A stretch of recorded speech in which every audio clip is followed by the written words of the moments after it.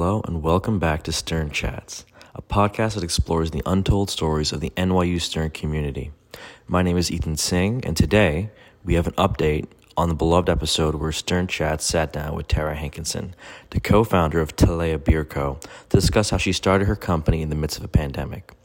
We're going to begin by following up with Tara on how things have been going on at Talea over the last 2 years, and then we'll be re-airing this Stern Chats classic. Talea's had a really interesting journey. It's a pioneering beer company that started with only one location in Williamsburg and now has expanded into a second location with a potential third on the way. It's been an amazing journey to see Talea Beer in my local Trader Joe's and now to see the brand expand across New York. Hope you enjoy this episode. So Tara, welcome back to the Stern Chats podcast. We really appreciate you updating us on your continued journey as a founder at Talea. Last time we spoke to you was all the way back in November 2020 with a completely different crew. All those folks have graduated and are gone now. And you were gearing to open up the Williamsburg flagship tap room. We're 2 years later. You have a second location in Cobble Hill. I'm starting to see Talea Beer in my local grocery stores like Trader Joe's. Could you tell us a bit in your own words what the journey's been like over the past couple of years? Yeah, thanks for having me, Ethan. It is wild to think that I talked to the podcast host at the time 2 years and 3 months ago because we hadn't even opened our first brick and mortar space and we were in the throes of it. At that point, I was about to give birth to my first kids, twins, which were born in early November, or maybe I'd just given birth. It's all a blur. We were in the middle of building out our 9,000 square foot brewery and tap room in Williamsburg. And frankly, we ended up opening in March 2021. We had no idea if anyone would even come to the brewery. We do our brewing there, and then we also have the tap room component. So there were a lot of unknowns. At that point, we had been selling beer for a little over a year and a half in New York City. We had secured shelf space at Whole Foods, and we were in about 150 other bars, restaurants, and retailers. Things are really different now in a great way. It's been a very intense 2 years. I also just had another kid. So, I've been creating a lot of babies in the meantime. We got the brewery and tap room up in Williamsburg. We have our second location, Cobble Hill, which opened in June last year. We also had a summer-long pop-up at Grand Central from May to early November. So at one point last year, we had 3 locations going. And this year, we have 2 more locations opening in Manhattan. So by the end of 2023, we'll have 4 brick and mortar locations operating. And we've more than quadrupled the amount of beer that we brewed compared to 2020, even more than that. But comparing 2022 to 2021, we've at least tripled. So it's been really exciting, very intense. And fortunately, we're in a much different position, both as a more established company, but also just the climate in craft beer, the climate in New York, being in a more recovered COVID mindset is great. So we're gearing up for an exciting 2023. I love it. Life isn't like a single tone note. I think it's easy to think with business school, how's my career going to go? It's going to be something very straightforward like an arrow, but it's really not. It's a bunch of spirals in different directions, hopefully upward. What do you think the biggest challenge has been? Do you think it came from being a founder? Did you think it came from being a founder and a mother of twins and now another child? What do you think the biggest challenge was? Balancing personal life or business life? I don't want to sound like a cliche, but I do think that as valuable as my Stern education was, you can't get more than one MBA degree. And the type of MBA that I would go back and get now, being another, 10 years later in my career. I started business school in 2013, graduated 2015. So now 2023, the type of MBA I would get now, it would be very different. It would be much more focused on the people side of things. Probably not the financials because my business partner and co-founder handles the financials and she's great at it.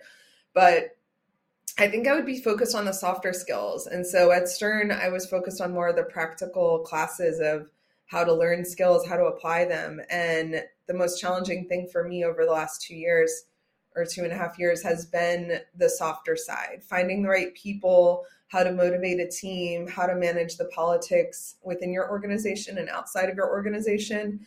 And as a career changer, when I entered Stern, I was coming from a nonprofit world and trying to shift into consulting. I kind of, the classes in change management or power and politics just didn't feel relevant to me because I had never been in a role, in a job where those skills really felt applicable. I had come from a very junior position at a nonprofit foundation. And so change management, I had never really struggled with managing someone or going through a significant change. Now, I mean, change management is every day of my life when I'm not on parental leave. So that's what's been a big growing point or a growth, part of our growth as a business. And I think something valuable to consider for students who don't expect to be in a lifetime in one role, being in a startup or at a growing organization, it's much more dynamic, and those softer skills really come into play. Oh, I think it's great advice because most of us are starting to realize, especially when you get into your second year, that our careers won't be linear and that these soft skills are way more important than you can expect. That's probably the one thing every single alumni I've met from Stern has told me. Be sure to know those things. If you need to know finances and you do banking or consulting, you'll figure it out on the job. But everything else, you learn at Stern, and you could do it in a safe space. Mm-hmm. Did you have a favorite class from Stern that you still find is super useful? I think the two, one of which I might have mentioned, Oken's Managing Growing Companies, because it builds a framework for how to evaluate decisions and how impactful those can be for small companies. When we spoke in November 2020, we were a 4-person team, including my co-founder and me. And now we have over 60 employees, not all full time, but still 60 people. Incredible. And so thank you. But we're definitely in the growing company stage now. We're not just a small business. And I loved that class. I also loved Euramax Mergers and Acquisitions because it touches on the legal side of things as well as more of the politics. Like, why would you build a golden parachute or a poison pill into a plan for, whatever sort of M&A activities you're doing? And as a company, fortunately, we don't, because my co-founder and I are the majority shareholders and we are the board, which is a very great position to be in considering we've gone through 2 rounds of funding. I still think learning from companies who are bigger than us is a huge advantage that we have because we don't think of ourselves as a brewery. We think of ourselves as a startup. So those kind of classes, while they might seem like an M&A class might seem more finance oriented, it goes back to the power and politics and policies that you can put in place to protect yourselves and protect your business. For sure. And I love how you guys describe yourself as a startup because you're very disruptive in the space, in my opinion, at least. I love the position you take in the marketplace. It's very unique and it's historic. It's ground setting. You both are the 2 first women-owned brewery in New York. It's incredible. We're in a really interesting time in the CNR alcoholic beverages space where alcohol spirit sales have for the first time surpassed beer in America. What do you see as the most important trend in beer going forward this year and into the next few years? In a philosophical sense, I think listening to your customers is the most important trend. I think a lot of big beer companies have a lot of momentum in the direction they're going and aren't pausing to ask why or should we. You can see that with companies redoing their flagship beer, but not necessarily looking at what I would say is the trend-setting aspects of the industry, looking at what the big companies aren't necessarily looking at what craft beer is doing. But even craft beer companies, I think trends like low alcohol, non-alcoholic, gluten-free, they could be just a trend and go away, or they could be here to stay. And the only way we'll know is by testing it, trying it, and listening to our customers. So that's one of the main things that we are able to do with great agility because we have our physical space. We can make a small batch of something, see how it sells. We can can it and and put it out into the market through our wholesale network once and see how it goes. We read reviews, we talk to our customers, we have a high touch hospitality experience. So it allows us to iterate pretty quickly. And I think that is what, customers have so much power, and they're also part of the reason why we do this, right? So, of course. But yeah, I'll leave it at that. No, it's a good answer. I mean, if you have no customers, you also have no business. So that's I fully agree. Don't think the beer industry is listening enough to their customers, which I'm glad there's disruptors like you in the space for. A final question for you now. Looking down the road, you guys have been growing pretty fast. So I want to know, what's the big dream? Where do you guys see Talea Beer going down 10 years, 15 years, 20 years down the road? I'll start with the next 2 years, which is dominating New York City. So we have one lease signed for our West Village location that will probably be opening around Labor Day this year. Another lease we're about to sign for a location I won't disclose, but also in Manhattan. And the plan over the next 2 years is to build those two and hopefully one other tap room, either in New York City or New York City area. The plan for 2025 and beyond is to establish ourselves as the predominant winning female first brewery in the country. And we still have a lot of research to do and soul searching to do on what that exactly means. But one of the most obvious ways we may do that is by replicating the model we have now in other metropolitan areas. So we have our hub brewery with tap rooms, with a tap room attached to it, and then have other tap rooms within that same, well, in New York City, it's within the 5 boroughs, but we could do the same thing and replicate that in other metropolitan areas where we feel our concept would work. And because of who we are, we believe our concept could work in a lot of different geographies. So true.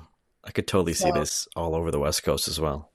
Yeah, I think West Coast, I think we would love to try our beer in more year-round warm areas, just because I think that we're curious about drinking behaviors in other states. We're really happy with how our beer has been doing on the wholesale front, and that's a whole other strategy beyond the brick and mortar. But we're also investing a lot of time and effort into creating the Talea experience, which for us means continuing to build on the lifestyle component of our brand. And lifestyle is maybe it's even a dated buzzword, but for us that means being more than just a brewery. So whether it's like this past Sunday, we had a photographer doing power portraits of women for self-care Valentine's Day on Sunday. I love it. We have movie Monday nights. We have taproom yoga at both of our tap rooms every weekend. We have kids sing-alongs at our Williamsburg tap room. But all of those ways in which we can become more of people's lives than just when they're looking to crack a beer open. And it's fine if all you want to do is buy our beer at Trader Joe's or Whole Foods and drink it. That's great too. But we found that people gravitate towards our spaces for more than just getting drunk. And that's why we open in the morning, so you can come do your work with us, get a coffee at one of our locations, and then, continue the day there and use our free Wi-Fi. So we have a lot of plans to continue to build connections with our customers in that way. I love it. I love all of this. This all sounds amazing. And I can't wait for one day we have a Stern social at one of your locations. Tara, thanks so much for that. Yeah, we've had a lot of Stern events or NYU in general events at our tap rooms, and we would love to host you all. But it's been great recapping and going down memory lane a bit. Oh, I'm glad you came on the podcast. Thanks so much. Thank you. Thanks for having me, Ethan. Awesome.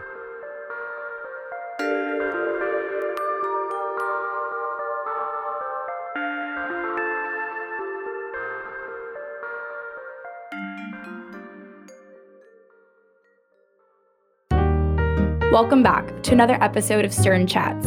I'm Melanie Gonzalez. And I'm Tiffany Lin. Today, Tiffany and I are speaking with Tara Hankinson, co-founder of Talea Beer Company, a New York-based brewing company that the New York Times described as easy drinking beers, perhaps to replace that glass of rosé. She's doing something really unique in the brewing scene. We're also proud to say that she is an NYU Stern MBA alum, graduating class of 2015, and recently named one of Time Out New York's Women of the Year. So let's kick things off. From New York University Stern campus, this is Stern Chats, the podcast that tells the hidden stories between the lines of someone's resume. In the interest of serving the Stern community, building relationships, and unlocking important life lessons, we present these stories to a wider audience. Tara, Tiffany and I are so excited to have you on the show. Thank you for being here with us. Thank you, Melanie and Tiffany. I'm really excited to chat. Yeah, I'm really excited about this conversation. So kind of to kick us off, we always like to start at the very beginning with our guests. What were you like as a child? What were you like growing up? That's very far back. I was raised in Pennsylvania by New Yorkers. So my father grew up on 93rd and Lexington. His whole life, played baseball in the streets because he didn't know what it was like to live in the suburbs. And my mom grew up in Westchester County, and they both started their careers in the hospitality business. They actually met working at the Playboy Club when I was on 59th and 5th. My mom was post-college and trying to make money, so she was a Playboy bunny waitress, a cocktail waitress, and my dad was on his senior year college break, and my grandfather was a concert pianist, so he was very well connected to the hospitality and food and beverage world, and got my dad a job as a bartender. So needless to say, college was not as interesting as being a bartender at the Playboy Club. So my dad actually finished up his degree here in New York City and started dating my mom a couple of months later. So my family relocated from New York City area to Pennsylvania when I was 7. And I always grew up with this presence of food, wine, and hospitality in my life because that's how they, launched their careers in New York City when they were my age or even younger than me. Personality wise, I think looking back, it's interesting trying to find the threads that are consistent in your life. And I see a lot of entrepreneurial tendencies or managerial tendencies in their own way. I'm the eldest of 3 children, and I'm definitely the most bossy. And I did a lot of activities. I was a horseback rider, which is obviously very independent. And then in high school, I was a coxswain for a rowing team. So basically steering the boat and motivating all of the rowers during races and workouts. And those, even though those are 2 very different sports, they pull from the same sort of need to have confidence and direction and an ability to, connect with, whether it's your horse or 8 people who are literally have their backs to the direction they're going and have complete trust in you. So I liked growing up in Pennsylvania. I actually stayed in Pennsylvania for college. I almost went to Stern undergrad, but I wasn't quite ready for New York City. So that's me as a I guess now that I'm in the beer business, pre-drinking age person. Yeah, that's amazing. Do you think you were also very entrepreneurial as a child too? You talked about your independence and being bossy. I actually liked when we own that we're bossy. Do you think you're also very entrepreneurial? I don't know if my siblings would agree with bossy being a good quality, but in my own way. But I also grew up with a very strong fear of authority that I think carried over.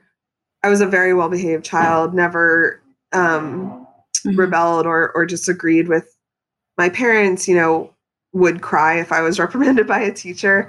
And I think that hinders some of your comfort with risk.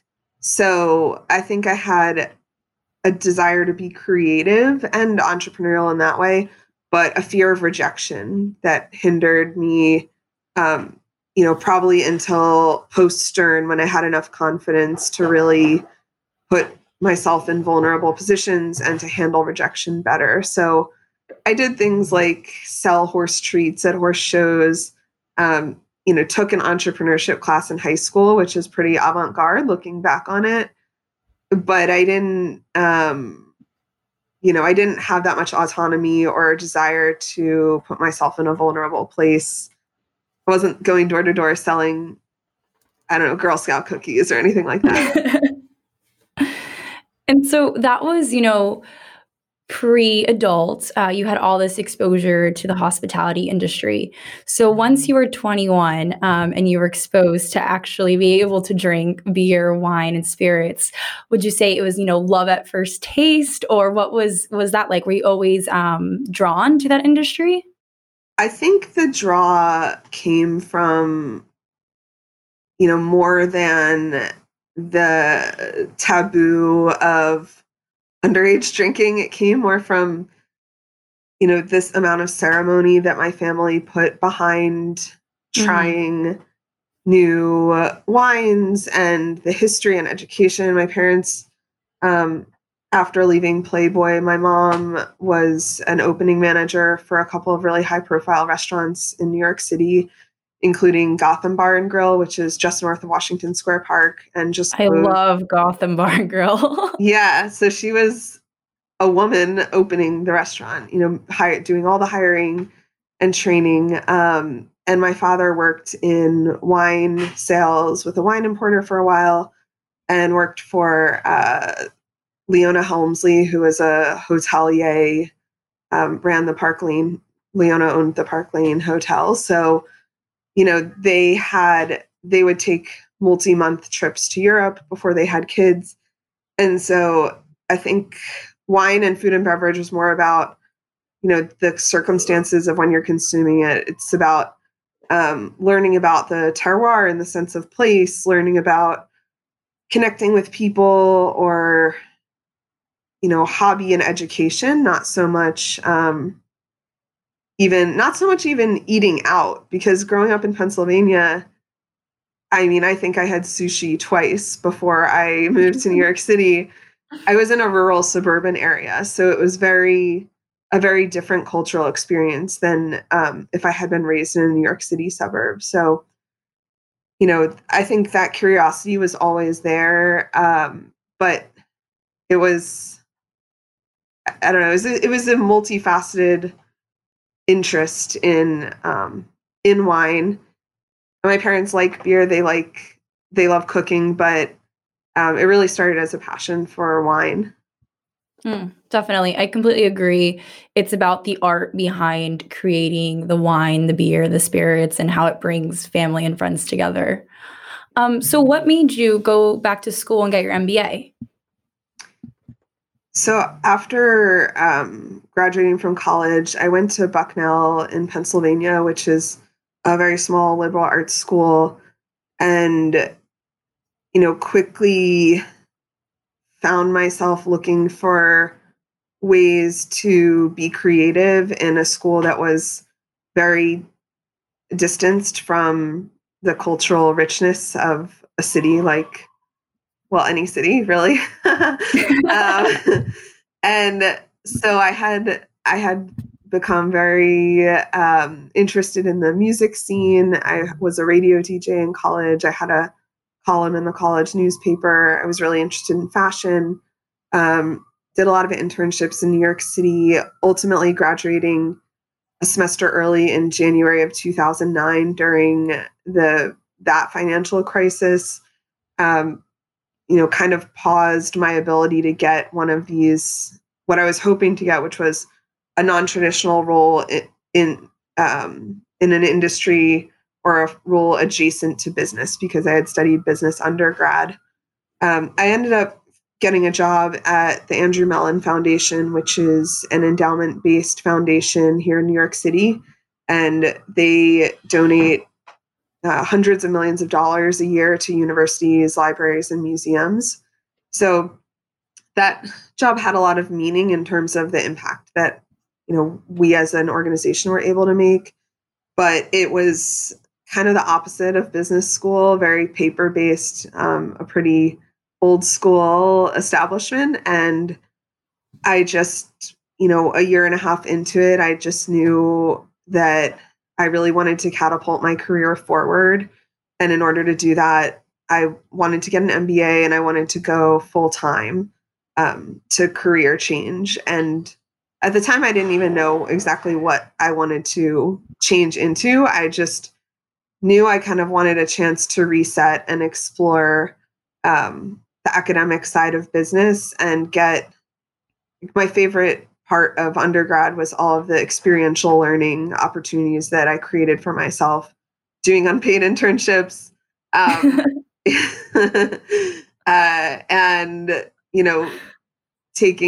I spent a couple of summers in New York City. So I was really excited to hopefully find an MBA program where I could do the same thing, which is really, stretch my skill set and explore my own passions while also having the security of getting a really amazing education in tandem with all of those things. Yeah, I'm curious if kind of going into the MBA, I know for me and Melanie and I have talked about this too. You kind of know what you're looking for, but you also have no idea what opportunities are going to be presented to you. Did you have like the sense that you wanted to explore working in spirits, wine, and beer, or was that something that kind of came later, that inspiration after you got a chance to kind of be exposed to different unpaid internships and all of that? I think the security of going to a great school like Stern gave me the excuse to be able to follow my passion in that industry. So I could do a consulting core project under the guise of getting managerial skills, but I could do it at a winery or with a wine company or with a hotel. And I recruited for consulting my first year, interned at PwC and had a full-time offer later on from PwC. So I was really, a lot of companies are a bit more agnostic as to the industry you're getting experience in. So it felt pretty indulgent and exciting to be able to actually work in industries that I cared about. But realistically, coming from a pre-MBA job that was paying, the New York City poverty level wage, I wanted to get the hardest, most competitive job I could get in business school. And so I didn't really let myself consider, recruiting for CPG companies or Diageo or a smaller company in the hospitality or food and beverage sphere. I kind of kept my eye on the prize, trying to be as competitive as I could be for consulting recruiting. And when you were going through the recruiting, but then, our second year kind of allows us to explore a little more about kind of these different projects. Did you have a sense that you would one day start your own business? I wanted to explore, but honestly, I think because I didn't have an idea, I didn't want to use so much of my course time in that area. For me, I took Professor Oken's Managing Growing Companies, amazing course. I took some classes that would end up being very useful for when I eventually started my own business, but that felt a little premature because I wasn't ready to do it myself. And again, I had this desire that was under the surface, but I didn't quite know how to channel it or what to do with it. And I was more focused on, building credibility in my own resume and my own experience. And so, working in management consulting, I think a lot of people go into that industry because they're not even looking at consulting. They're looking at the jobs that they can get in the future by getting so much experience with a variety of projects, a variety of clients, and just the rigor of that profession versus, it's more, I think some people view it as a means to an end. Not everyone, of course. I wasn't viewing it as a means to an end. I was just really excited to be up for the challenge of traveling and the fast pace. So it was somewhere under there, but it wasn't on my immediate horizon. And so then after consulting with PwC, you worked at Hopsy. And when was it that the idea for Talea Beer came about? So the summer after business school, I had my full-time role at PwC lined up, and I knew I wasn't starting until September. So I actually pitched to Wolfer Estate, which is a winery in the Hamptons, to be a summer intern of sorts. And the general manager there is a Stern 2010 alum who also had worked in consulting post-MBA.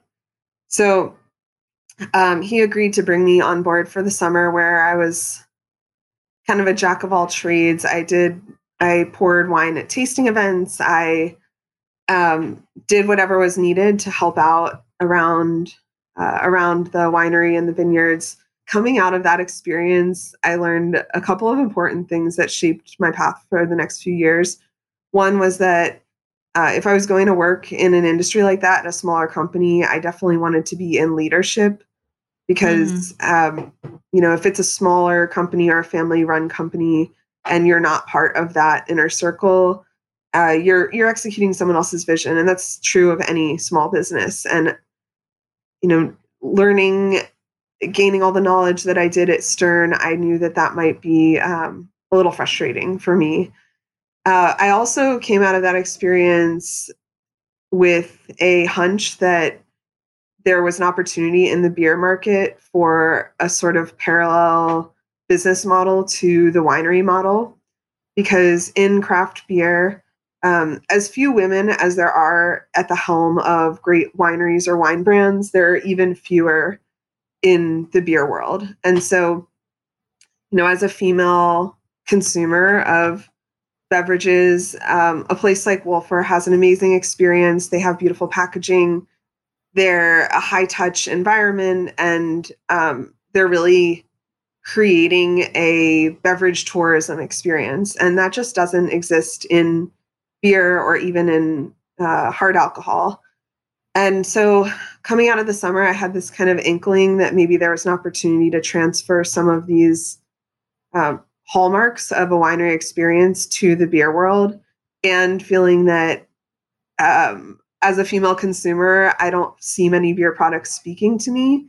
So that was kind of the kernel of the idea that ended up becoming our company from my side versus my co-founder side. And I started at PwC, and I still had this hunger to learn about beer. I didn't start homebrewing till about a year later, so 2016. But in the interim, because I want Stern students to understand how nonlinear a path can be, I was actually laid off. I love that. I was laid off by PwC at the year-end assessments for a year of working there, which, obviously put a wrinkle in my ideal trajectory. But I ended up getting hired a couple of months later by a Sternie who had worked with me at PwC at the New York Times. So the Stern Network has served me, with that example in Wolfer, I've gotten 2 opportunities out of the Stern Network. And actually my boss at the Times, who went to Stern, is also an investor in our company, in Talea Beer Company. So I had consulting after working at Wolfer. I worked at the New York Times, and then I left to work at this company, Hopsy, which you mentioned, which was a beer e-commerce startup. And I took that opportunity because I still couldn't shake the beer idea, but I wanted something that was lower risk than just jumping out there and doing it myself. So that role, I was the head of customer experience at a small company. I was leveraging professional skills from Stern Consulting and the New York Times. So I felt that if it didn't work out and I ended up not pursuing beer, I could still explain that in my resume, which, you know, if you're risk averse like me, you always want to, you start thinking about your story and how it sounds to other people. And that felt like I could make that work in interviews. I love that so much, especially pointing out that it is so nonlinear and it can look very planned out on LinkedIn. But when you like pull back the curtain, it's anything but. I also love the name Talea. And I know it's a combination of you and your co-founder's name. How did you both land on that? The beer industry is surprisingly challenging for trademarks, but, you know, it came down to thinking about the company we wanted to create and the imprint we wanted to make on the beer industry. We are two women, that's just factual, and knowing that a lot of companies, a lot of customers who we see as our target market, which is one of our target markets is millennial women, and they care about what a company stands for. They care about brand values. They want to connect with the brands. Something like 50% of millennial women know the founders' names of their favorite company. So we wanted a name that was not tied to a sense of place, like Montauk Brewing is in Montauk, Brooklyn Brewery is in Brooklyn. And when we think about the broader vision for our company, we wanted something a bit more abstract that we could create the context around it. And so by combining my name with my co-founder Leanne's name, we sort of invented a word. It actually has other meanings in other languages, but it was just a fresh start. So Talea is also a rhythmic music term in English, and then in Italian, it's a plant clipping. That's less relevant, but you know, there's a familiarity to the spelling and the cadence. The pronunciation is a little more complicated, but I think that the benefits of having a brand name that's untethered from a geography or other strong connotations is really beneficial for us, especially because down the line we see ourselves having multiple locations. And so being able to, you know, have, I don't know, a Talea Upper East Side or a Talea Westchester or something like that, or Talea Bridgehampton, gives us a lot more options than some of the competitors in our space have a bit more straightforward or literal take on their brand name. So I believe you made this brand with your co-founder, Leanne, while you're both still working at Hopsy. Can you just talk us through what that was like? Yes, absolutely. So Leanne was already working at Hopsy as the head of finance. She had left Google working in finance operations to join Hopsy. And she was the person who I interviewed with the most in joining Hopsy. So she was the head of finance. I was the head of customer experience. I started working there in April, and being the only two women in the management team, which was really small to begin with, we would go to lunch together and, you know, happy hour. And we quickly realized that we had this common vision for a new type of brewery. And that's what had led both of us to leave our more stable jobs and careers to work for a really small startup in the beer industry.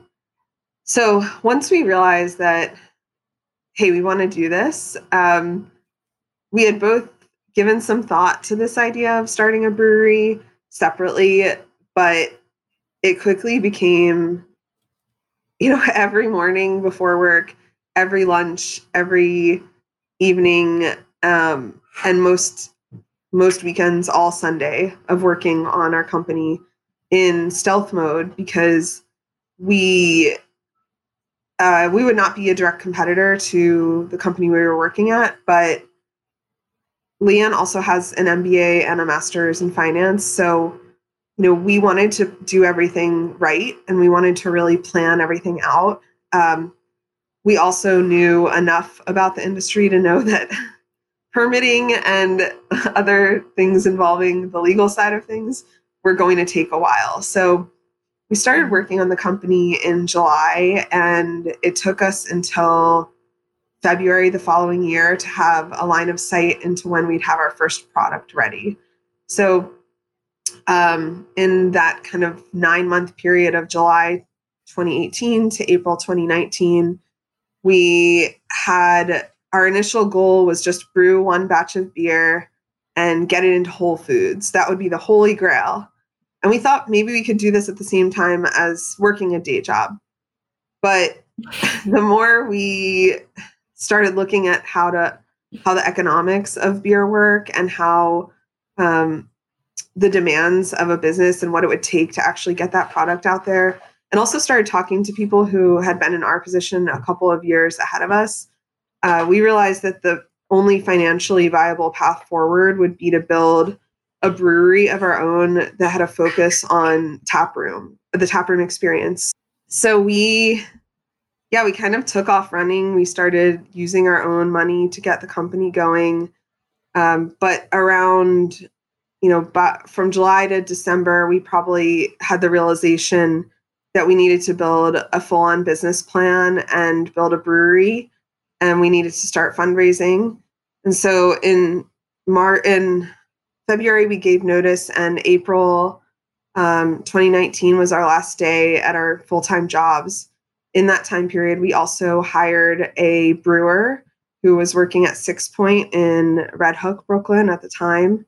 And we launched like a week after we left our job. We timed it such that our first beer was ready to start being sold, and we were ready to start fundraising in the month of April. That's incredible. I mean, I think one of the really interesting things about the beer, but also the brand for me, is how accessible it is to a wider range of consumers. I know that's a big point that you and Leanne have both talked about, but I'm also really curious what did that process even look like when you're coming up with flavors, with ideas, and trying to find that thin line between something that is more accessible and still tastes like beer, but also tastes like something else?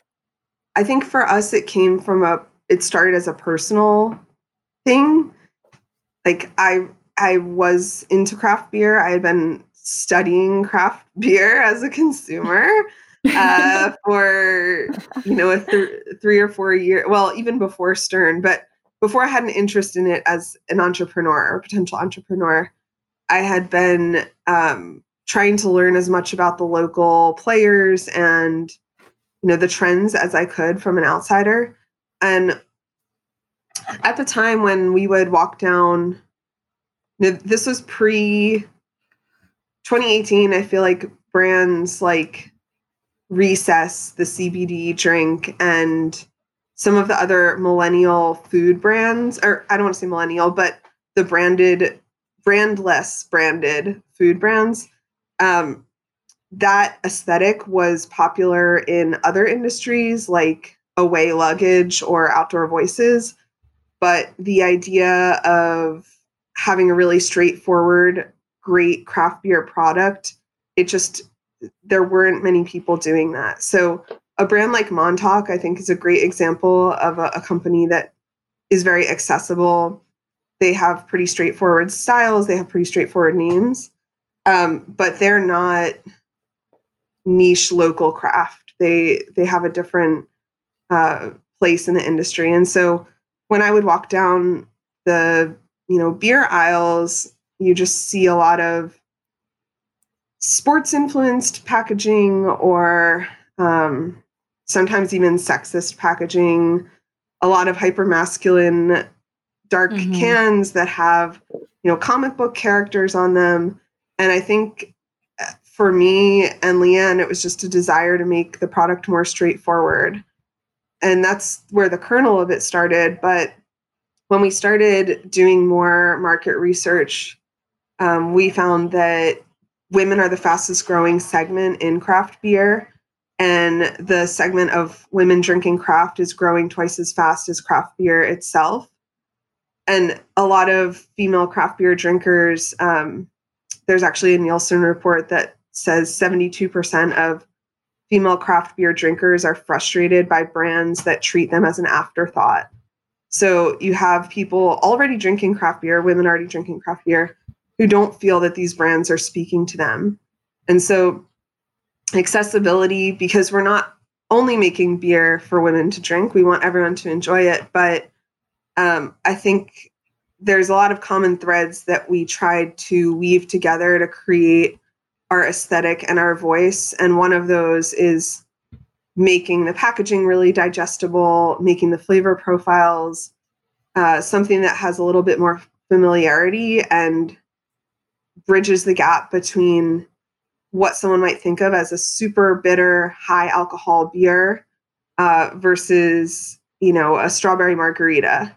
And we think we can fit flavor profile wise somewhere in between, and that all of our beers have fruit forward aspects. They don't all have fruit in them, but the way we use hops, which are the most important input for us in terms of the aromatics and the flavor profile of our beers, we're using hops that have fruit notes. So, we might put out a beer that we call tropical in flavor. It doesn't actually have tropical fruit in it, just like rosé doesn't have strawberries in it. It just has a note of strawberry. But by using hops and layering those flavors, we can get a lot of cocktail and wine-like flavor characteristics, which actually are the styles that we make are very popular in craft beer right now. But I think because of the way a lot of craft beers are merchandised and the outlets at which they're sold, they're kind of selling to the same consumer over and over again, which is an existing craft beer drinker. Whereas for us, we're really interested in the Whole Foods shopper who, has a full grocery cart and is only going to pick up 1 4-pack. And maybe they see our cans and they wouldn't normally spend, $18 on a 4-pack, but they're intrigued by the playful, bright aesthetic, and they can clearly see, what's the ABV, what's the style of the beer, and we have tasting notes on the side of every can. Breweries are underrepresented in New York, so, a place like Denver, Colorado might have 20 breweries for every 100,000 people. New York City has fewer than 1 brewery for every 100,000 people, but there are still over 40 local breweries. So the market isn't saturated, but you still need to stand out. And that was a big component of, I think, why we were able to resonate with so many consumers as well as investors when we were fundraising. You guys have been making a lot of really great strides in a little bit over 2 years. In the process, has there been anything you've underestimated when having this new venture? I think we were very optimistic about fundraising, and fundraising went really well for us. We raised over $2.1 million in a year from friends, family, and angels. And we have an SBA-backed loan for almost another $2 million. But I think we underestimated the resistance we found amongst more traditional investors. So we knew we weren't a venture capital deal. That's just, with the amount of infrastructure that building a brewery requires, venture capitalists are looking for, a product that they can take and get in every grocery store in America. And that's just not our business plan.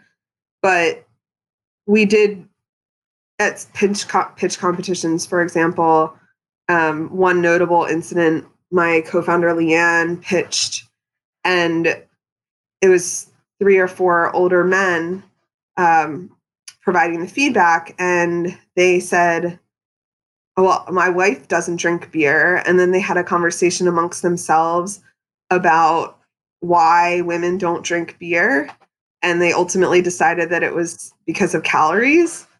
And Leanne, a female beer drinker, is on the stage. She easily could have answered that question and could have explained why that's not true. But I think, we didn't expect that kind of impediment in terms of, the bias towards the product market fit that they didn't see when we, living in New York City, see women drinking beer all the time. I think I also underestimated the impact that building a business would have on my personal life. I just was so excited to do my dream job and didn't necessarily, it was almost too scary to think more than 6 months ahead.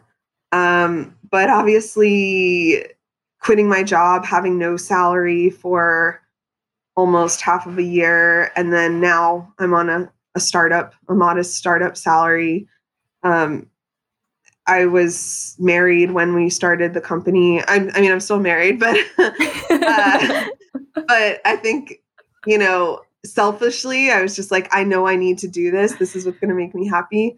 And the arc of a company like ours is very long. We expect, we probably won't feel comfortable ever, but maybe 3 to 7 years till we really have things figured out, especially because construction is so expensive and so long. And like I mentioned, legal side of things. And with coronavirus, that's a whole other wrench being thrown in. But I think I underestimated the commitment that this company would require from people who aren't me, like my family and my spouse, and, their financial and emotional support. But everything's, we're a couple of months into construction. We hope to open in March or April of next year. So the end is in sight. But it's not really the end, because then you're running your business, and that's a 24/7 job as well. Yeah, I know we're really excited about the tap room opening up next year in 2021. Is there anything more you can share with us about that? Yeah, I can. That's my favorite topic to talk about. Perfect. So it is, our facility is in Brooklyn and Williamsburg. We have a 9,000 square foot space that is about a third dedicated towards the customer experience, the customer facing portion of the business, which is a tap room. I think a lot of people think of craft beer tap rooms as, chalkboard, dark table, sticky floor. And that's a very charming side of a smaller brewery and smaller taproom experience. But for us, we really wanted to create something that's differentiated and inspired by wineries. So we have been working with a team, an architect who's built a number of high-profile restaurants and Van Leeuwen ice cream shops, and then a general contractor who's worked with her on a number of restaurant and bar spaces. So, it's not a typical brewery and taproom designer. It's really texturally and aesthetically very different. And then we also have about 6,000 square feet of that space dedicated to brewing. So probably one of the most expensive price per square foot to brew beer in the city. But everything will be made on site. We are getting a pilot system, so we'll have experimental beers available. We'll also be serving New York State wine and beer cocktails made with New York State liquors, as well as a snack food menu of things like charcuterie plates and cheese plates. So I love that. I'm so excited about this. Yeah. Well, that's A brewery with pre-corona vision. Depending on how things go with COVID-19's restrictions on indoor dining, we obviously, our number one priority is the safety of our staff and our guests, but our ultimate vision is to have you be able to come do a tour of the brewery, taste a flight of beers with a beautiful cheese plate with edible flowers on it, and, candied orange peel or whatever. And then also just enjoy a casual taproom environment if that's what you're looking for. So we're a block south of McCarran Park, so we're really excited about the summer season as well, which will be here before we know it. And yeah, I can't wait to host Sternies there in the future. So to wrap things up, what is some advice you would have for individuals that are looking to start their own venture, start their own business, and what would you say to them? My number one piece of advice would be to find a co-founder. It doesn't need to be an equal partner. Leanne and I are equal partners, but I think the tendency, especially for someone who's gone to a competitive program like Stern, is to want to do everything yourself and feel like, I took Damodaran's class. I can build a financial model, or Godet's class, and I took strategy. I can build our strategy and so on. But beyond the actual skill set, I just think the comfort of having someone else to go on the journey with you is so important. And eventually it will be very hard for you won't be able to do everything yourself. And so being able to divide and conquer has been crucial for us. When you fundraise, if you have a co-founder, you have double the networks of people to access for advice, for funding, for networking. And, if you're a woman or a man who wants to eventually have a family and be able to not make the business your entire life, just the majority of your life, you are going to need to have other people you trust to help you run that business. And so I think that's what I've told most people is also don't waste your time trying to become an expert in something that that you don't already have that expertise in. So, we could have tried to come up with a beer recipe ourselves, both of us having brewed beer at home. The reality is that that's a very specialized skill. And I could see pre-MBA maybe telling myself, why don't I go to brewing school? But you can hire someone as a consultant or as an employee for equity or sweat equity. And that person can take that burden off of your shoulders and ultimately accelerate your path to success just by admitting to yourself that you can't be the expert in everything. That's great. And it sounds like you and Leanne make a great team, and we're so excited to come visit you, hopefully in the spring of 2021. But thank you so much, Tara, for being here with us today. We really enjoyed speaking with you, so we appreciate it.